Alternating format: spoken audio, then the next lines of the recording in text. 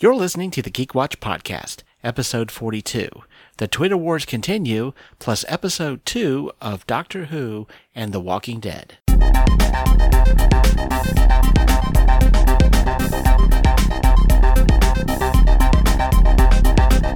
is the Geek Watch Podcast with Brian Hatcher and Mandy Petrie.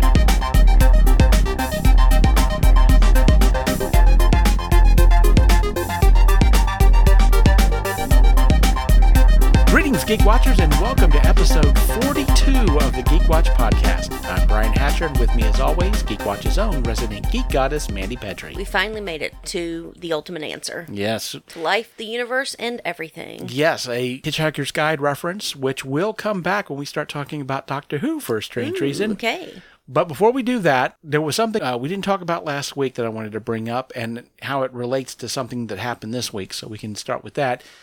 News came out last week that James Gunn, he was in talks with Warner Brothers to write the sequel to Suicide Squad. Oh, I think I did hear that. Yes. Yeah, but... And there's a possibility he may also be directing. To my mind, Suicide Squad was just their attempt to come up with a Guardians of the Galaxy. You might as well have the writer and director. Right. And so they pulled James Gunn in. Yeah, which I think is a good play for them. Assuming that Warner Brothers can leave him alone and let him do what he does best, I think he'll be fine. In fact, it actually makes me interested in seeing Suicide Squad 2, where I would not have been as enthusiastic before. So, Okay. Which, like I said, it's really going to depend on how much Warner Brothers is going to let him do his own thing and not micromanage, because it's when they micromanage that we run into the problems such as, well, the first Suicide Squad and all the problems with that.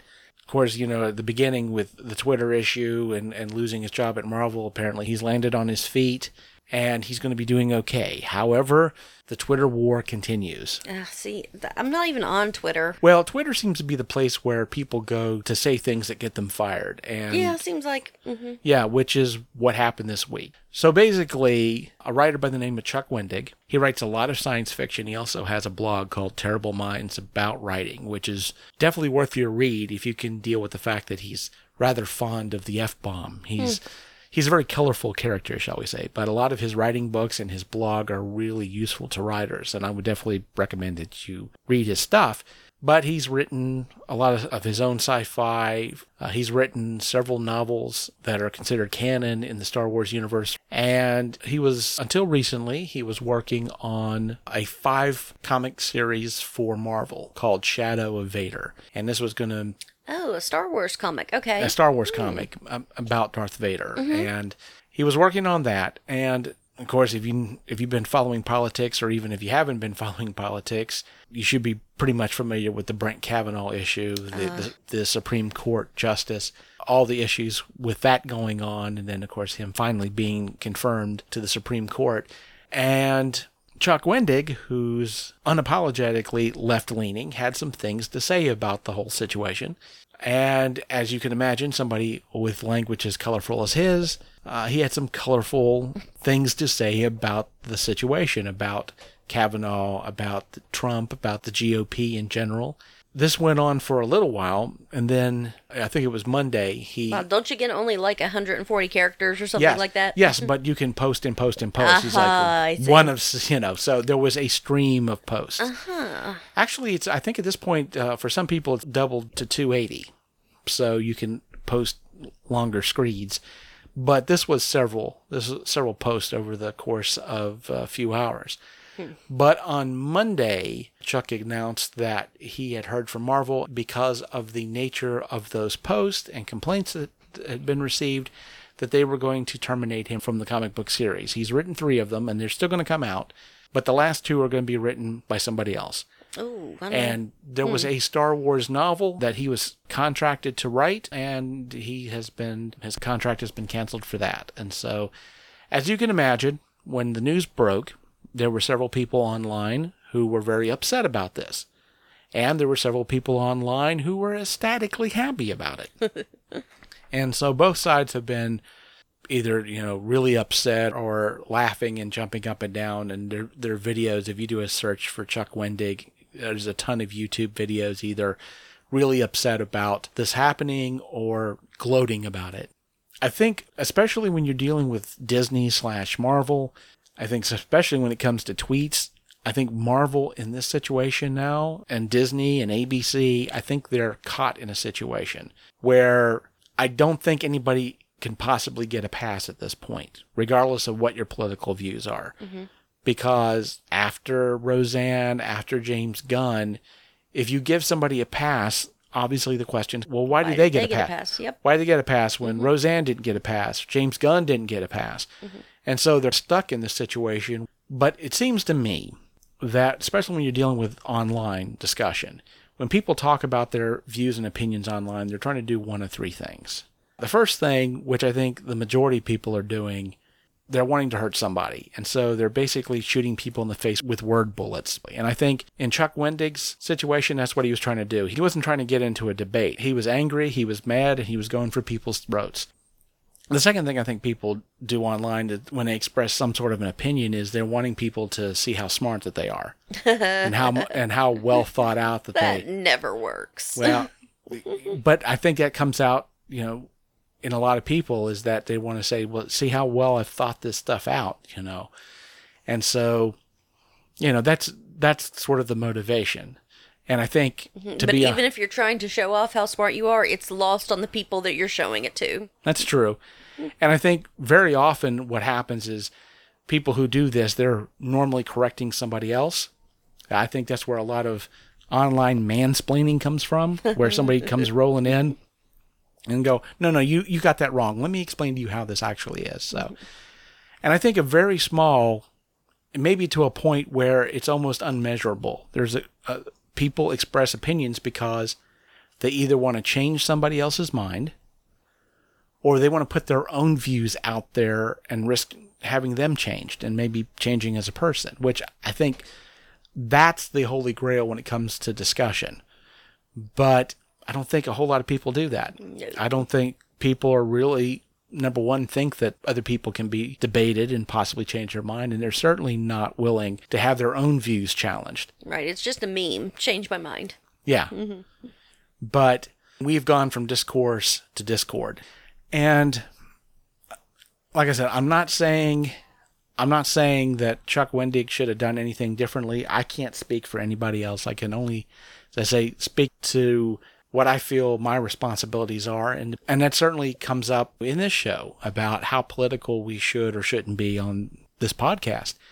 And it's an ongoing question. And I think, like a lot of things in our lives, these are questions that we continue to ask ourselves, especially with social media. A lot of things are changing. And what our roles in this are going to change. And I think that's just, it's not something a lot of us think about. Oh, it's just that we're going to have to adapt and learn from it. We had Gene Roddenberry, who took science fiction and took the political climate of his day and made beautiful stories out of it. Rod Serling, same way. Mm-hmm. Now we've got Jordan Peele, got the new Twilight Zone coming up. So if anyone could do it, I believe he's the one who could take modern climate, spin it on its ear, and make beautiful stories out of it. I trust him in that. Oh, yeah.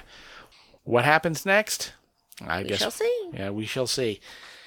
So with that said, we can talk about, or at least I guess I can talk about, we can talk about Doctor Who. We can talk about The Walking Dead. Now, you didn't get a chance to see either of them. No, I got home on Sunday. I laid down to watch, I think, Doctor Who first, and I immediately fell asleep. Yeah. I woke up at the very end to see her get her TARDIS back. So you have seen the TARDIS. Yes. So that was a happy moment. Well, let's go ahead and say that at this point, if you haven't seen Doctor Who or The Walking Dead, pause now because there will be spoilers.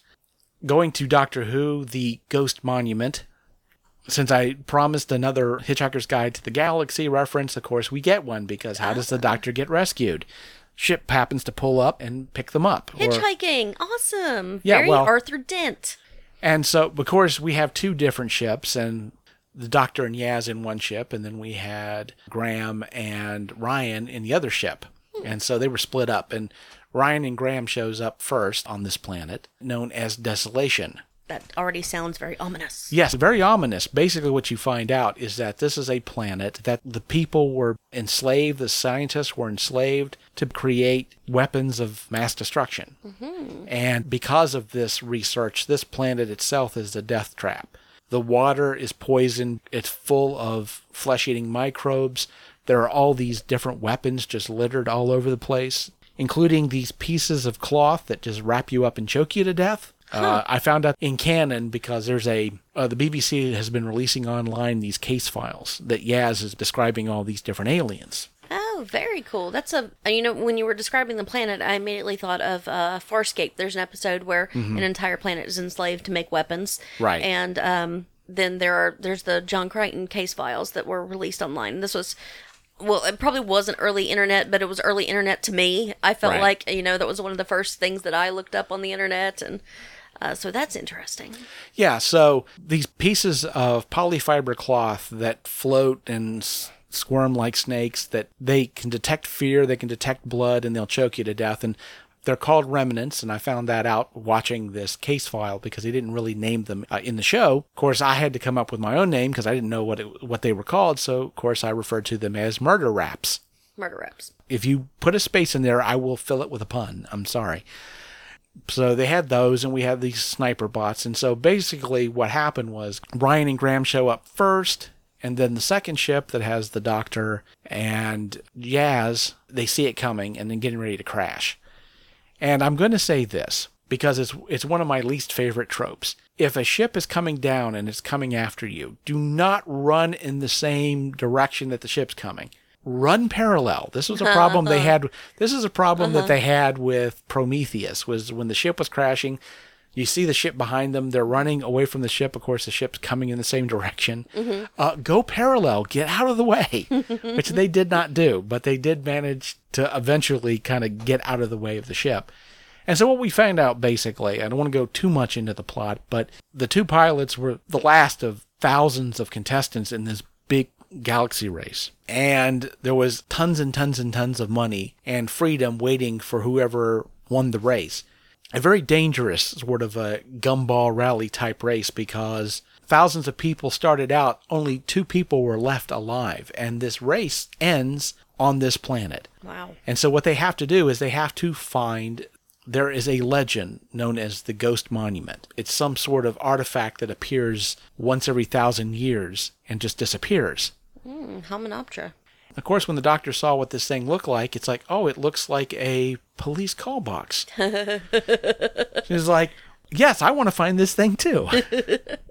So makes sense. It might appear only every 1,000 years, and unless you're on modern day Earth, then it appears at least 3 times a season. Right. So so it would, every 1,000 years, this ghostly thing would phase in and phase out. And so, joining the last 2 contestants on this race, they're going across a planet. They only really have 1 day. Traveling at night is a really bad idea, obviously, because of the remnants. And they had sniper bots, and the water was dangerous. And so, this was just a matter of, can we survive 1 night and get here? What I will say about the episode. One thing that I definitely picked up from this episode was there is a new rule in Doctor Who, which is that the showrunner always lies. And the reason I say that, one thing that Chris Chibnall was saying about this entire series was there's not going to be any through line. Each one of these episodes is going to be standalone. They're not going to really interrelate with each other at all. But they're in a bunker, and they see some writing on the floor done by the scientist explaining what happened to the planet, that this race came and enslaved them to make all these war weapons. But the race happened to be the Stenza, the blue guy with the teeth in his face. Okay.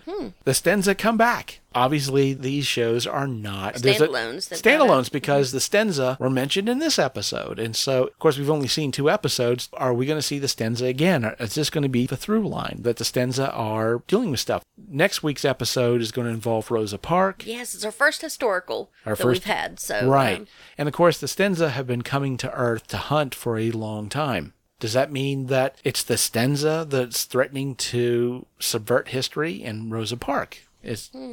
Maybe that's the case.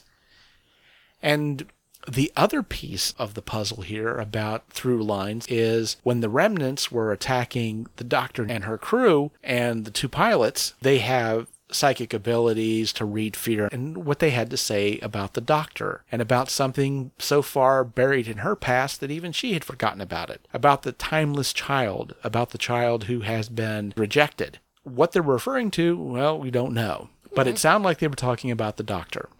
I know you haven't seen any of the Capaldi episodes, but there were a couple of moments where the Doctor as a child were involved in episodes. One specifically where you definitely are dealing with the Doctor as a child, back on Gallifrey. And so there were some things in there that indicated a past that we didn't know a whole lot about, and this may be a reference to it. But is this going to be something that they're going to have to deal with by the end of this series, or if this is just something they're kind of putting out for right now? Again, this is setting up a through line. So Chris Chibnall might have been pulling our legs, which I don't have a problem with. I'm quite against spoilers when it comes down to it. If there's a bigger plan involved, I'm looking forward to seeing where it develops. But of course, we don't know. Now, I'm going to go over Walking Dead briefly. It was just more of an enforcement of the type of stuff that happened last week. One thing that I thought was, because we've talked about this, how it seems like Walking Dead, they're hitting the fast forward button. Well, the first thing you find out in this episode is that a month has passed between the last episode and this one. So they jump a month ahead. So we didn't get to see the immediate reaction after the hanging, after the lynching. No. Oh, wow. We get to see what's been going on after about a month, where the guy that attacked Maggie is locked up in jail and his wife's not allowed to see him, where people are questioning what's going on. And of course, then we also deal with the situation at the bridge, where they've got saviors there who are working on the bridge and are expected to put in the lion's share of the work. Saviors have been disappearing in the night, and they think they're running off. We're starting to see cracks in the armor, obviously with Daryl and not being happy about how things are going. And there's a lot of fighting going on, especially with this one savior that seems to be a major problem and continues to be a major problem throughout the episode. He wants to take the lion's share of the water and starts a fight on the bridge. He was put in charge of one of the sirens to distract the walkers. Walkers, and when they tried to contact him, they couldn't get a hold of him, and so the walkers wind up in one of the camps where they're cutting down trees to make wood to build the bridge. Make the bridge, and they have to run and basically fight this horde of walkers, and Aaron gets trapped under one of the logs, and they're able to get him out, but his arm is crushed, and so Enid, who is now learning to be a medic, has to amputate his arm. Oh. So Aaron's short an arm now at this point, and they weren't really happy about that. And he winds up eventually running off again. By the end of the episode, of course, apparently he in the middle of the night, he sees somebody, pulls out his machete and is like, "Hey, you should have said something. I almost killed you." And he winds up getting killed. So I will say that what shocked me, because I didn't see this coming at all, because they really not built this up, is Anne, the artist formerly known as Jadis, and Father Gabriel seem to have a relationship. Which the only time I think they really even communicated in the series was when Gabriel was captured by the trash. Wasn't he their hostage? He was. Oh, poor Gabriel and his Stockholm syndrome. Well, that was always kind of her. You know, she was very bold about it, even when she was laconic and with the rest of the trash people. You know, very. We do, at the end of the episode, we do see where Maggie has released her prisoner because of the fact that, like her father, Herschel, he had a drinking problem, and he was also willing to say that hanging Gregory wasn't a mistake. And so she decided, okay, well, you can get out on work release. And speaking of Herschel, Scott Wilson, the actor who plays, he passed away. Although last week at New York Comic Con, they announced that he had come back to film as Herschel. Really? Which obviously either a flashback or a dream. So flashback or a dream, because of course Lauren Cohen as Maggie's going to be leaving, so I guess they brought him in. I wonder if Beth will come back too. Well, they didn't say anything about Beth, but they did mention Herschel, and they announced at Comic-Con, and it wasn't until they got off a stage after announcing that they found out that he'd passed away. We are going to get to see Herschel one more time. Wow. And we will get, they mentioned Shane also in that. So yeah, I heard rumors about Shane coming back for a few months now. Right. So, of course, they've shot that already, but it's nice to know that we are going to get to see Herschel one more time in this series, and that he was able to shoot something before he passed. So that's going to be nice. I do have to say I'm kind of intrigued about the whole thing with Jadis, because Anne, because this kind of puts her in a weird position, because now she's of two minds, because she has an attachment to Rick's group, specifically to Father Gabriel, but obviously whatever the helicopter is, whoever those people are, she knows who they are. And when she was on guard in the cherry picker, she sees the helicopter again. So she's obviously, like I said, she's of two minds. She's of two worlds at this point, and how that's going to manifest itself as the series goes on, well, we don't know yet. But this series right now, there's some good stuff and there's things I'm looking forward to, but yeah, it just feels rushed. Like I said, you have a month passed just between two episodes, and it takes you a little while to figure out that's what happened. They have to say that through narrative.